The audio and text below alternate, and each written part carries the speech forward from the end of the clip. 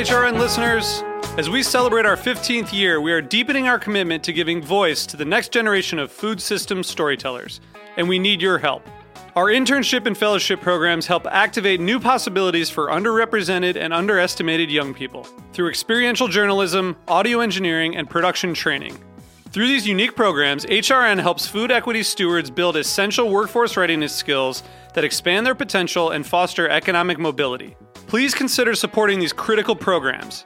And with a minimum donation, you can be entered to win a dinner for two at an amazing restaurant in one of 8 cities and tickets to a concert at a great venue in one of those cities.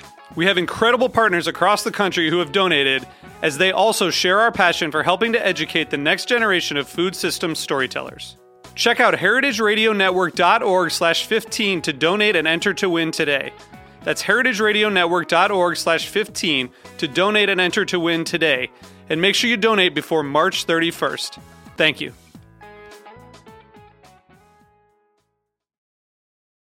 This episode is brought to you by Bin to Table, a monthly food subscription service for folks who want to cook with the best pantry ingredients on the planet.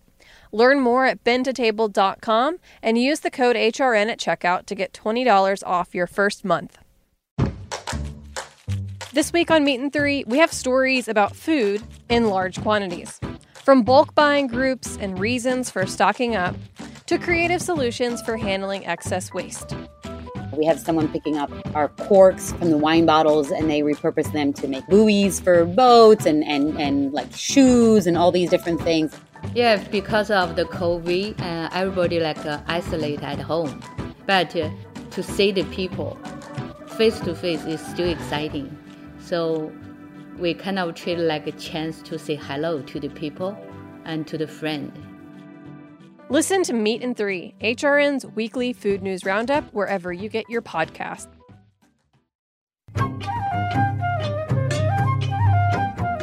Hi, and welcome to A Taste of the Past. I'm your host, Linda Palacio, on this journey through culinary history. And today we're talking about, amongst other things, foie gras. And foie gras has been a delicacy for about 5,000 years, since the ancient Egyptians. And it's extolled in writings by the ancient Greeks and the Romans. And it is a tradition in several areas of France and has been for centuries. And yet there are recently battles over the ethics of foie gras that have loomed large in the culinary world. Well, that's one discussion, and we are going to have a discussion with someone who knows a lot about foie gras, but we're also going to talk about the food of her region in Gascony, which is where much of the foie gras is produced and consumed in France. My guest today is Ariane Degan, founder, owner, and CEO of D'Artagnan, the well-known gourmet food purveyor. They're famous for providing humanely raised meats, from game to foie gras to organic chicken and prepared charcuterie. That was a nice statement I took right off the website, Ariane. Ariane was born into a world of great food in the rural region of Gascony in France. Her father, Chef André Degan, was famous throughout France for his artistry with foie gras and other Gascon specialties that he prepared at his Michelin-starred restaurant at Hôtel de France in Auch. Auch is the capital of the region of Gascony. Ariane herself was expert at deboning ducks, rendering duck fat, preparing terrines, and cooking game birds by the time she was 10. A career in food might have seemed natural, but Ariane decided to come to the United States and pursue an academic degree at Barnard Columbia University. While working part-time for a New York pâté producer, Ariane was in the right place when the opportunity to market the first domestically produced foie gras presented itself. She and a coworker pooled their financial resources to launch D'Artagnan, or D'Artagnan, as it's said in American, and that was launched in 1985 as the first purveyor of game and foie gras in the U.S. And since then, D'Artagnan has been a leader in the food industry by making sustainable meats. Welcome, Marianne. It was hard for me to focus on your bio because I was thinking ahead about potential crises, of course. But first of all, let's talk about you. Let's talk about you and your background because, as I said in your bio, which came off of, I think it was either your website or one of the websites, you were really raised and brought up around food and the hospitality industry, for your whole life, and in a very rural setting. Tell us a little bit about that. Yeah, and it's, first of all, thank you very much, Linda, for having me today and for talking about my favorite subject, foie gras. So that's very nice. It's not just rural, it's Gascony, it's the southwest France, where we are very, very opinionated and we have our definitive, advice and point of view on food in general and fowl in particular, but good food. In Gascony, when you knock at the door and somebody answers, they don't say hello, they say, have you eaten? That's the first, it's the first sentence there. And my father was well known and his restaurant was well known for all things duck and goose and foie gras and magret, which is a breast of that animal in particular. So I was born in there. I was born in a hotel with my brother and my little sister. We went to help, after homework or during vacation. It was a small family business, 37 rooms in the hotel and in a very provincial town where it was very seasonal. So we learned everything on the ground, just by necessity, just because it was a small family business. The only thing is, I was the eldest, but I was a girl. And so at that time, girls were not destined to be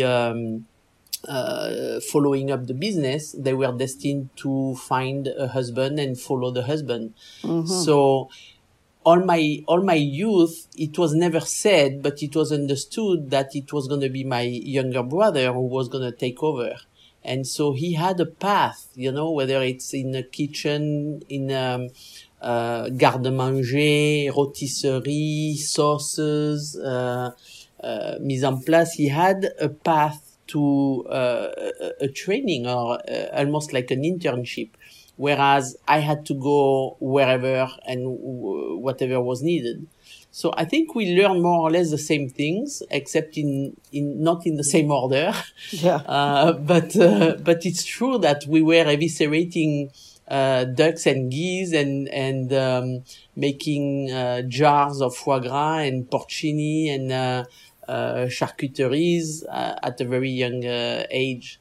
In Gascony, in southwest France, couple of things. One is we revere food, good food. We live to eat and we don't eat to live. And we talk about food while we're eating. We talk about the next meal while we're eating. We talk about food in between the meals to plan the next one. I mean, this is, and in winter in particular, this is the number one leisure activity, Well, and it's evident when you look at the dishes, the famous dishes that come from that region, such as the cassoulet, confit. Confit is throughout everywhere, but particularly the confit of duck, preserving, these ducks for a later time or for other dishes. I heard it said or was written in some article about you or a book about you or about your father actually, who sadly passed last year, and the saying was that duck fat is the local currency in Gascony. Yeah. So duck fat I get or goose fat, and that was the book that our friend Anne de Ravel did with my father in English. Yes. So duck fat is and goose fat is that gold liquid that we think is the reason why Gascon people don't die. I mean, they die eventually, but true. They have a history of longevity, right? Yeah. And we have the least instance of cardiovascular disease in Gascony from all France. And France is, in its own right, have the least cardiovascular disease in all the world. So the documented. So we really think that there is something there. People live very, very long in Gascony, and it's probably a combination of quality of life, not having the stressful, there is no big city in there, but also the regimen and the diet. And in the diet, one of the biggest thing is the medium in which you cook. And then the other thing is the beverage. So the medium in which we cook is duck fat or goose fat. And up until World War II, that's all we knew. We made even dessert with it because that was the only fat that we had. There was no butter per se. The cows were working cows. They were not dairy cows. And during World War II, all of a sudden, the government emitted coupons, ration coupons, so that people had a limited amount of butter when they go to the store. The essential food like butter, flour, sugar, that kind of thing. And that's when Gascon discovered butter. What is that ingredient that we need a ration coupon for, because up until then, they didn't use it at all. So, duck fat is actually super flavor enhancer in mushrooms, in vegetables, but also, and French fries. Try your French fries in duck fat. But also, it has the exact right combination of poly and monounsaturated fats. As olive oil is only polyunsaturated acids. Duck fat and goose fat has the right amount of poly and monounsaturated fats and the right percentages of it. That makes your HDL, your good cholesterol, goes up, which is a good thing because it automatically brings down the bad cholesterol.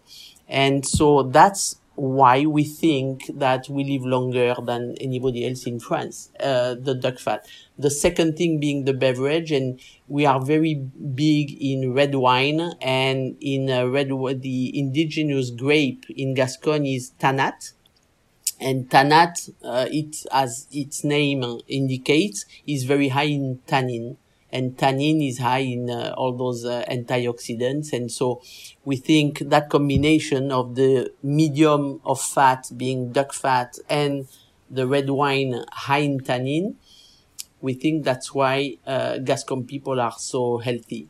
Sign me up. I'm there. Yeah. Sounds good to me. And one of the most popular of the indigenous wines is Madiran. Is that correct? Madiran is the appellation, and Tannat is, in order to make Madiran, it has to be, I think, 100% Tannat. It's that indigenous grape. Yeah. It's not, we tend to say it's not a wine for little girls. It has that tannic on the side of the mouth. But when you age it, then this is what makes the body and the structure of the wine, and so it's so delicious. Right. And that's why it goes so well. By the way, it goes so well with cassoulet, confit, magret. It tends to have that incredible symbiosis between the local food and the local wine. Yeah, that's what I was going to mention, the fact that it can stand up to those foods, which are all very hearty dishes. They're very hearty foods. Why do you think in that region the dishes that developed, that became let's say the regional markers of the area, are so hearty? A lot of stews, braised meats, the duck, the lamb, the squab. A lot of hearty dishes. It's naturally, I mean, when you look at the cuisine, first you have to look at the ingredients, what's out there, what's locally being abundant. And Southwest France is an oceanic climate. So it is quite humid and temperate. It doesn't go to very low temperature. So because of that, or thanks to that, there was a very natural waterfowl, wild waterfowl naturally, which we got domesticated. So lots of very, very good chicken, guinea hens, ducks and geese, pheasant, quail, and the wild game, the partridge, the wood pigeon. Wood pigeon is really, really big. We have a hunting tradition in Gascony of hunting wood pigeon in little tree houses, very, very high up, where guys stay there for a whole week. And you have, most of the time they are downstairs in the makeshift kitchen, just eating and drinking like crazy. But it's a good excuse for guys to get together in September, October, and to not go to work, basically. But so the natural environment, the natural terroir, brings those ingredients, the waterfowl, all those birds, all those wild birds. Then the mushrooms. Porcini is the biggest thing over there. Porcini, and then in the spring, the little mousseron and Saint-Georges. And those are so delicious, but they also call for long cooking, the porcini, all those canning tradition, because before the advent of electricity, people had to keep that all winter long to be able to eat it in small portions when they were hungry. And so that's how we developed in Gascony the curing, the jambon de Bayonne, at the limit of Béarn, Gascogne, and Basque. And that's on the pork, but for the preserving of the poultry and of the duck and geese in particular, the confit and the confying technique really was developed there. And that's where this impression of rich food came about. But it's not really rich food. It's just fast food elevated to the best technique possible. You actually, to make confit, you actually draw out the humidity, and then you cook very slowly in duck fat. Then you keep it in the duck fat, but you don't eat not necessarily that duck fat. You eat that piece of meat that was in there, whether it's the leg and thigh, or the piece of gizzard, or sometimes even a piece of magret, or sometimes the foie gras. You can confit the foie gras like that. So that helped people in the Middle Ages without electricity. That helped them keeping in their cupboard for 6 months, during the winter months, meat protein. All right. And that's where that tradition comes from. And it's interesting because you had said that that cooking is in the Gascon region cooking is revered, and it's a way of life. And, confit takes a lot of patience and a lot of time. So, obviously people spend a lot of time cooking in all these dishes. Well, in cassoulet. But you must realize you do it in batch. So you spend the whole weekend doing something, and then you have all your individual little jars for the whole winter. It is fast food at its best. When somebody comes unannounced, and you have to do some cooking, there is nothing easier than taking a duck leg confit out of the fat and just warm it up really fast in sweet peas, or with some vegetable, with some French fries, or even some scalloped potatoes with parsley and garlic. or with a porcini, of course, but it goes super fast. You have a meal within 10 minutes, literally. That's excellent. Yeah. And can you describe, I mean, there's so much, so many apocryphal stories surrounding cassoulet, and some of the tales of, the 20-year cassoulet, and they're, of course, now instituted a few cassoulet contests, even here in America, who makes the best cassoulet. And I'm sure everyone has his or her own recipe for cassoulet. I do included, but describe for our listeners what the components of a traditional cassoulet are. So, my father used to say, cassoulet is not a recipe. Cassoulet is a way to argue between villages. And so you have basically three places: Castelnaudary, where it was invented, Toulouse, and Auch. Okay? Castelnaudary, where it was invented, the legend goes that where the village was surrounded by the English, that was in the Middle Age, and totally circled and sieged, and so they couldn't get anything from the outside. And so there was a point where the mayor of the town, who was a woman, called the hero, the guy who goes around and talk in every street to announce the news. That was the New York Times of the time was that guy who was going from street to street yelling the news. And so that guy was saying, hey, we're starting to be low on food. Bring everything that you have in your cupboards, in your pantries, bring them in the center of the village. We're going to do a big, big dish and we're going to share between us. And so, middle of the winter, what did you have in the cupboards? You had dried beans, because that's how you preserve them for the winter, the beans from the spring. And you had those cured meats, confit, or other meats, but confit, preserved in their fat in pots, and mostly duck and geese, but also some cured piece of pork, called ventrèche. In Italian, I think it's called pancetta. It's just the rolled belly that is cured with lots of pepper, and or sausages that were drying also. So everything was brought in the middle of the village. It is said that there was also some game that had been preserved like that, like partridge and stuff like that. And so they cooked all that together, and that was the very first cassoulet.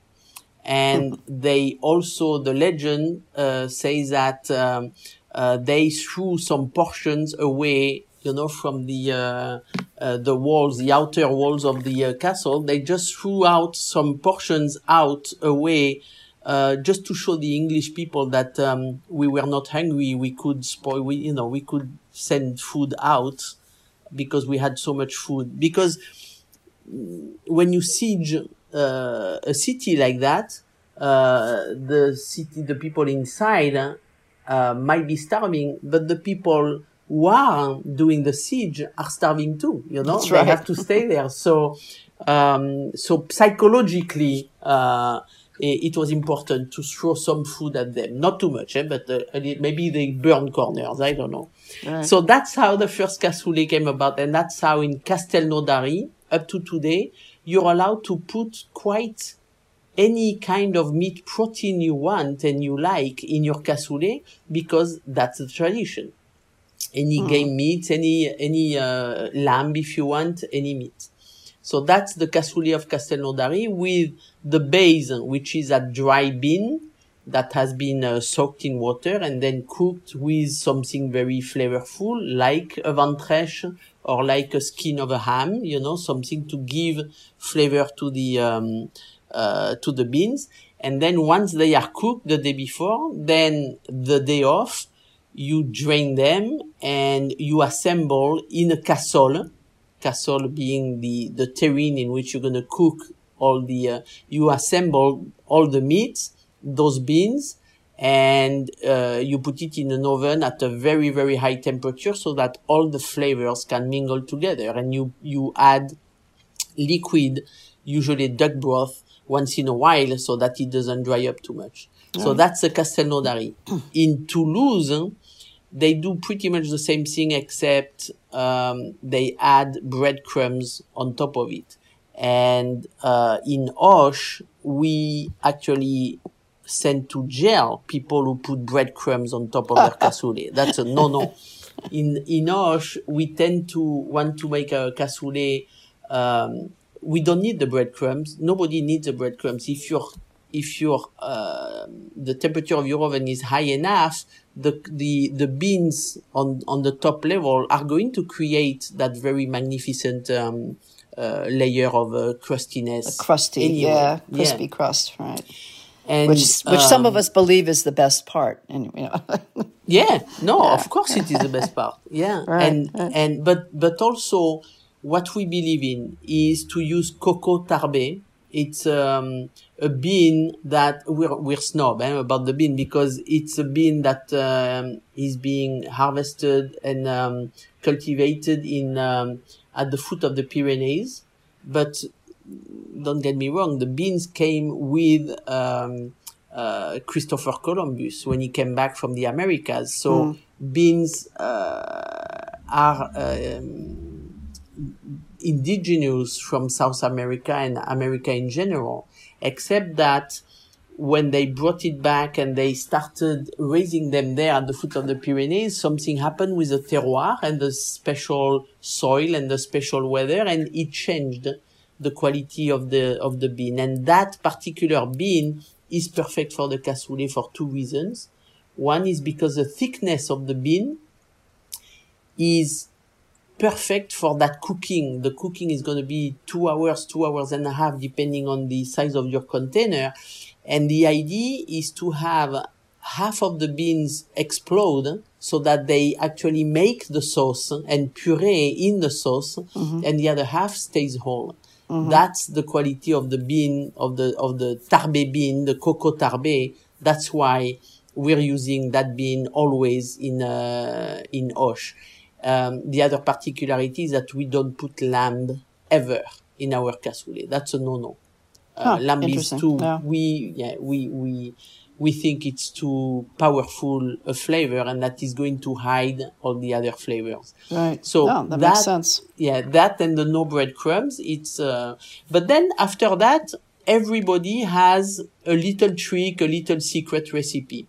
My godfather, Zizou Dufour, he liked to take a clove of garlic cut in half and put a little bit of duck fat in the cassole, in the terrine, in the cooking vessel, and he would, with the garlic, he would spread the duck fat all around, and that would make an instant liner that is already flavorful and very aromatic with the garlic and the duck fat.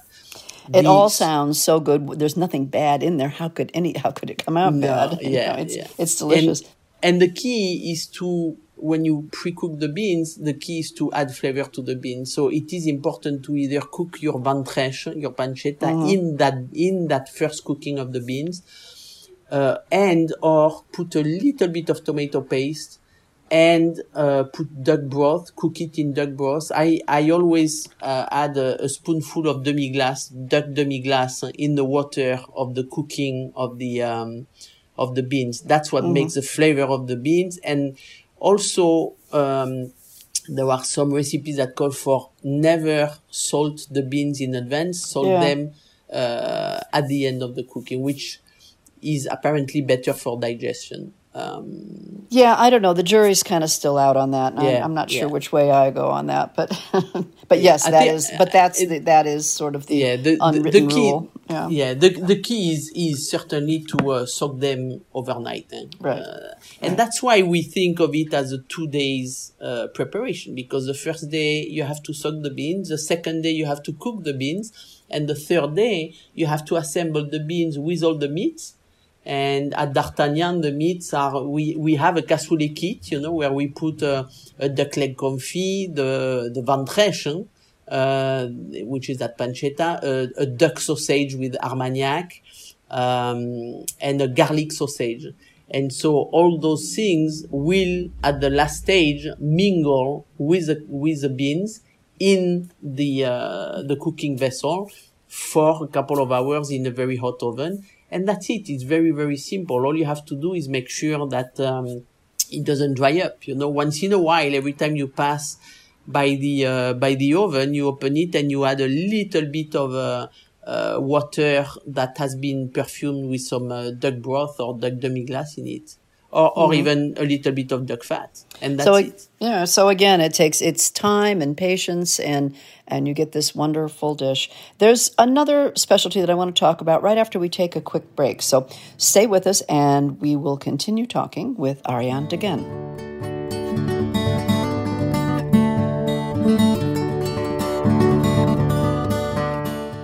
This episode is brought to you by Been to Table, a monthly food subscription service for folks who want to cook with the best pantry ingredients on the planet, founded by Ben Simon. After working for President Obama, Ben spent 5 years traveling the world for Greenpeace, campaigning on climate change and sustainable agriculture. He always kept his eye out for delicious food to bring back home. Now, with everyone's travels on hold and home cooking more important than ever, Bin subscriptions provide a way for home cooks to experience different food cultures each month and put together nourishing, delicious meals with the best pantry items on the planet. With Taste the World, get a new shipment of different best-in-class ingredients to explore a new cuisine each month, along with tips and tricks to help out.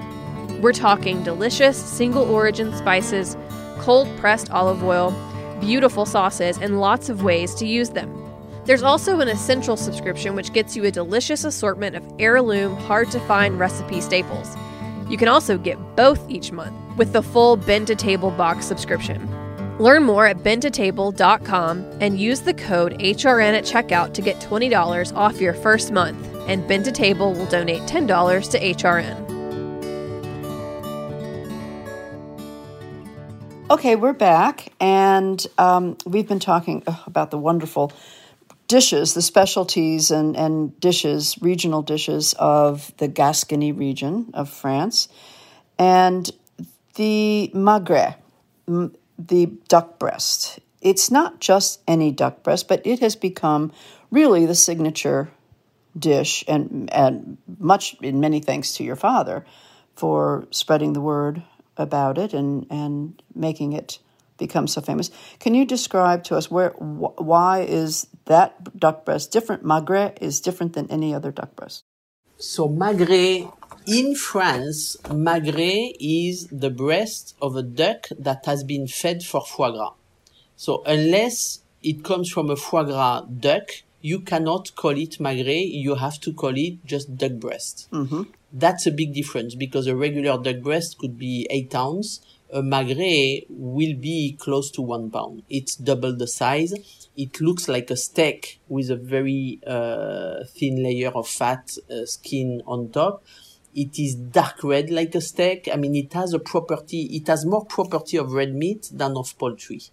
And so, when my father started and took over from his father the restaurant, the tradition was to cook the whole duck, whole roasted, or to make confit with everything, including the magret. Simply because the hygiene in the processing, the slaughterhouse at that time, at the very beginning of the 20th century, that wasn't up to snuff. So you had to make sure that you were cooking your meat properly, not to get people sick. And that's how the tradition of confit came about, or the roasting of the whole animal. But that's how nobody ever thought to take that breast and just make a steak and cook it rare like a steak. Nobody dared to do it. He was the first one who did that. And that became a hit. No, first of all, it didn't become a hit immediately. all the locals at the restaurant would come and say, "What is this? What is that steak? What is that beef? What They did were you do to aghast, that right? beef?" Yeah, and finally, my father would say, "No, it's duck," and nobody would believe it. Even the people from Gascony, because they had never seen it in that shape, like cooked rare. And one day came in the restaurant an American journalist. His name is Bob Daly. He's still here today. He lives in Connecticut. And Bob Daly came out totally enchanted from the restaurant where he had the magret for the first time. And that was a mystery meat that he had never had anywhere else before. Of course, it didn't exist. I mean, not in that shape, anywhere before. And he wrote about it in the New York Times. And so the fame of the magret came from America, relayed by the French press. And that's when finally my father started to be popular in France with his invention, which was simply to take that breast and cook it rare instead of leaving it and roasting it to death on the whole duck. That's how the whole thing happened. It's thanks to America. Right. Yeah, it's amazing how things like that happen. But now Yeah. you say that it has to be a breast that comes from a duck that has been fed for foie gras. So now we're going to get into that discussion. Foie gras. Now, how did foie gras become sort of the darling of the Gascon region? That it's raised, so many ducks and geese are there and raised there, and then we have the controversy between should it be from a goose or a duck, and so the production there's a lot of production there, but it figures greatly in the cuisine also. So how did a little bit of background and history? As I mentioned, it's a delicacy that we have on record as having been around for millennia. But then it was sort of resurrected in that part of the world, in southern France. So can you talk about the story of foie gras for us? When you want to talk about the history of foie gras, you basically talk about the diaspora of the Jewish community, who at the beginning were the farmers and the slave farmers of the Egyptians. In Egypt, the Jewish population was raising the animals, and that's there in Egypt that for the first time foie gras was consumed. We know it because it is in several hieroglyphs, and in particular in one in Saqqara. In Saqqara is where you have all the tombs, those mini pyramids of the very important people that were under Tutankhamun. And there is this particular character, his name was T.I., who probably was like a finance minister or somebody high up in Tutankhamun's government, and who apparently loved foie gras. And that's how we know that foie gras existed there, because in the hieroglyph, when you're in the Egyptian religion, you have to, when you die, you get mummified, and you have to go into an antechamber, in a semi-permanent chamber where you have to wait a couple of centuries before you go to paradise. So in that chamber, which is where we found all those mummies, when people went and historians went to discover, you have all kind of stuff not to get bored, because you're going to spend a lot of time there as a mummy. And so the mummy of T obviously liked his wives. I think there were a couple of wives that were in and about in the, that were locked in with him over there. But also on the hieroglyphs, you see sceneries of agriculture, and in particular, you see those slave farmers feeding little bowls of, we think, cereal. It looks like the size of a meatball, taken from a plate, of a farmer being kneeled down and giving that by hand to a goose. And that we think it's the proof of the first foie gras in the world. That was the first civilization that discovered that if you follow the natural propensity of webbed-footed animals, geese or ducks, to force feed themselves before migration, because they need more calories to be able to go north in the spring, and to go back from the north back to Egypt in the fall. When you are successful reproducing that force feeding, you get that huge cockpit of calories, which is the liver of ducks and geese. No other animals, and believe me, we tried in Gascony, we tried to force feed any kind of animal to see if we could, get that beautiful liver from any other species.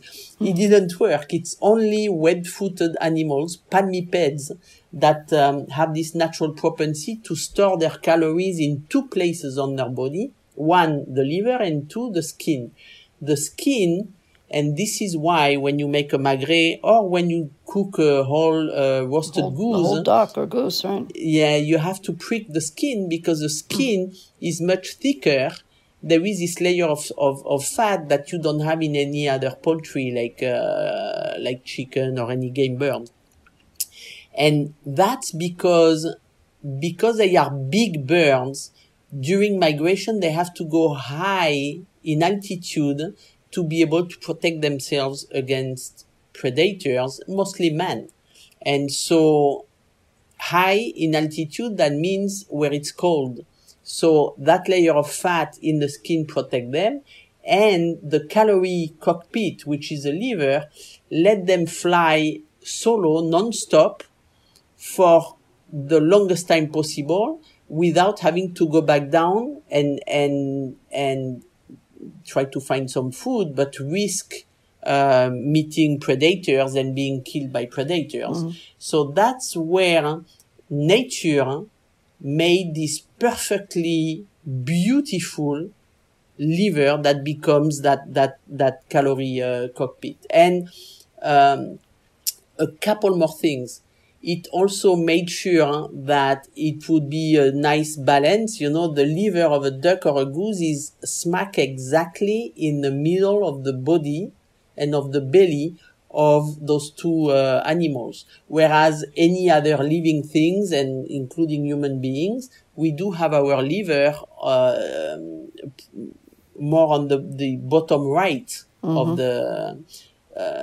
so unlike us, ducks and geese have the liver exactly in the middle, because when the liver get enlarged like that, and it can get up to 8 times its size during the migration time, you don't want it to be on the side. You really want it in the middle of the body to get a balance, especially when you have to fly those long distance right. to get to the right weather. So man has replicated this flight gavage time and gavage. Yes. Now and one last thing is just to say that we, when we anthropomorphize and we call the neck of the duck, which is not a neck, it's a esophagus. The esophagus is naturally insensitive, and that's for pretty good reasons. But the one is to be able to engorge and to take on as much food as possible in the crop sac, which is the first stomach, which is at the bottom of the esophagus, in order to pre-digestion, just you take a lot of food and you fly away immediately and you go to shelter, because ducks and geese, being big animals, slow to take off, and animals of prey, they have to protect themselves in the wild against the predators. And the only way to do that is not to eat the food where they find it, but to take as much food as possible in their esophagus, in the crop sac, and then to go to shelter. And that's why the esophagus is insensitive. Any bird's esophagus is insensitive. I'm sure you've seen all those videos of mommy bird feeding baby bird and putting down her beak way down in the neck of the baby, and without hurting the baby bird. It's simply because this part of their body is insensitive. So man and now animal welfare groups took on this practice of gavage being the manual feeding of the geese or ducks that would replicate what they would do on their own. Yeah. So, all right. So now we have battles, okay, saying that it's inhumane and It's, what's happening. I mean, to the point where, I think Chicago was the first city to ban foie gras. It's been around for 5,000 years. Now, all of a sudden, they take up this battle on but they animal were welfare, and they were wrong, and less than 2 years later they had to reverse it. That's right, and then they reversed it. Right. Yeah. So it is personal opinion, yes. However, it's affecting people's livelihood, and it's affecting people's ability to have it if they want it. Yeah, because it's a false battle. Really, at the end of the day, it's not about geese and ducks. It's about people against meat in general and against meat consumption, and using ducks and geese because it's the easy target to open that door. Why is it the easy target? Because of that gavage, we do, in order to put that amount of food in a time when it is not naturally migration, there are a couple of days when man, who's a natural predator, is going to take the duck, put a tube in the esophagus again, it's insensitive, and put some food in there. But at the third day, ducks and geese are in a migration mode. They were full. They are now thinking that it's migration time, and now they want to eat more and more. It's a method. It's insensitive. It's not cruel. It's not stressful. Ducks are perfectly fine. When you go to the farm and you visit, you see right away, you see animals that are perfectly comfortable. And every time that we've had government representatives or their advisors, whether it's their veterinarians or whoever they wanted to bring to the farm to visit and to see it, they changed their mind. They understood that there was nothing to eat, that it was perfectly in the mainstream of animal raising for man consumption. The only people who are dead against it are either one, vegetarians, people who are against meat in general, or two, politicians who are taking money from those vegan activists. That's, right. Well, that's these conflicts of opinions, and as I say, these animal welfare groups have gotten larger and larger over the years. I mean, look at PETA and the HSUS. protests that they hold. I mean, this got so heated up that it spawned at least two different books. One was The Foie Gras Wars by Mark Caro in 2006. And the one in particular that I liked reading was the more recent one, The Contested Tastes, Foie Gras and the Politics of Food, which you mentioned. It was a political battle, too. And that was by a North Carolina State University sociology professor, Michela DeSorsi, in 2016. And she went, as you said, and she visited some of the farms. Both of them, both Mark and Michaela, came to see me. I sent them to the 3 farms in America, because at the time there were only 3 farms. Now there are only 2, because obviously in California, where we've been fighting for years, and we win the appeal, and then they re-appeal, they win their appeal, and then we re-appeal. I mean, there is no end in California. But here in New York, all of a sudden, there was this last fall there was these politicians, de Blasio and Corey Johnson, and the council of New York, who City voted. Council, The city council voted against foie gras consumption in New York City. And before they did that, we invited, when I say we, the Association of Farmers and Distributors of America, we invited every one of them. We had people call them individually to tell them, come to the farm, please come and check it out. If you don't want to come yourself, I mean, the closest farm is 2 hours away from New York City. It's not that big of a deal. If you don't have time, send somebody you trust. Do you know how many councilmen took our offer? Zero. And believe me, we insisted like hell. It's our livelihood, it's what we do for a living. So what do you see for the future of foie gras? Because the vote's coming up again, correct?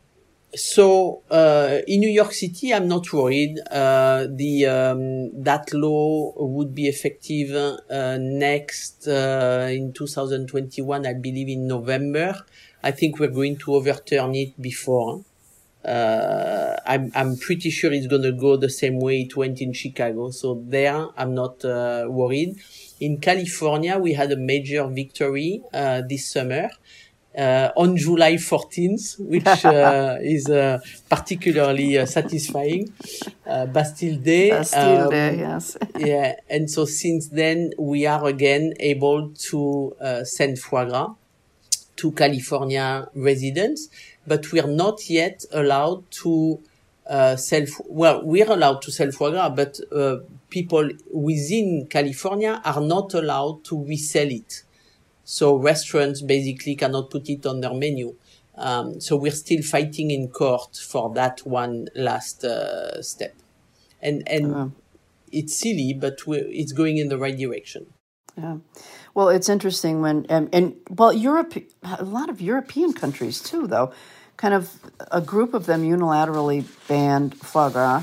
No, they banned foie gras production. okay. But they all eat foie gras. So France makes foie gras, and all those countries who don't want to produce it actually take it commercially, and make. So it's no production, and those, right. You figure those are countries that you never see it on the menu because they don't really have a lot of it. But if it is, then they just import it from France, right? Yeah, and I think it was an easy battle. You have that illustration of the funnel and the tube in the esophagus of the bird, and that alone, if you don't have all the explanation that I just took 15 minutes to explain here, if you don't have that, if you only have that image, that photo, then of course you're going to be against it. And so I think it was a very easy battle for animal activists and vegetarians in particular to get countries where there was no tradition of foie gras production, because they had nothing to lose. The politicians had nothing to lose. If you don't produce it, nobody's going to be against not producing it. And that's what happened in Switzerland and Great Britain, in places like that.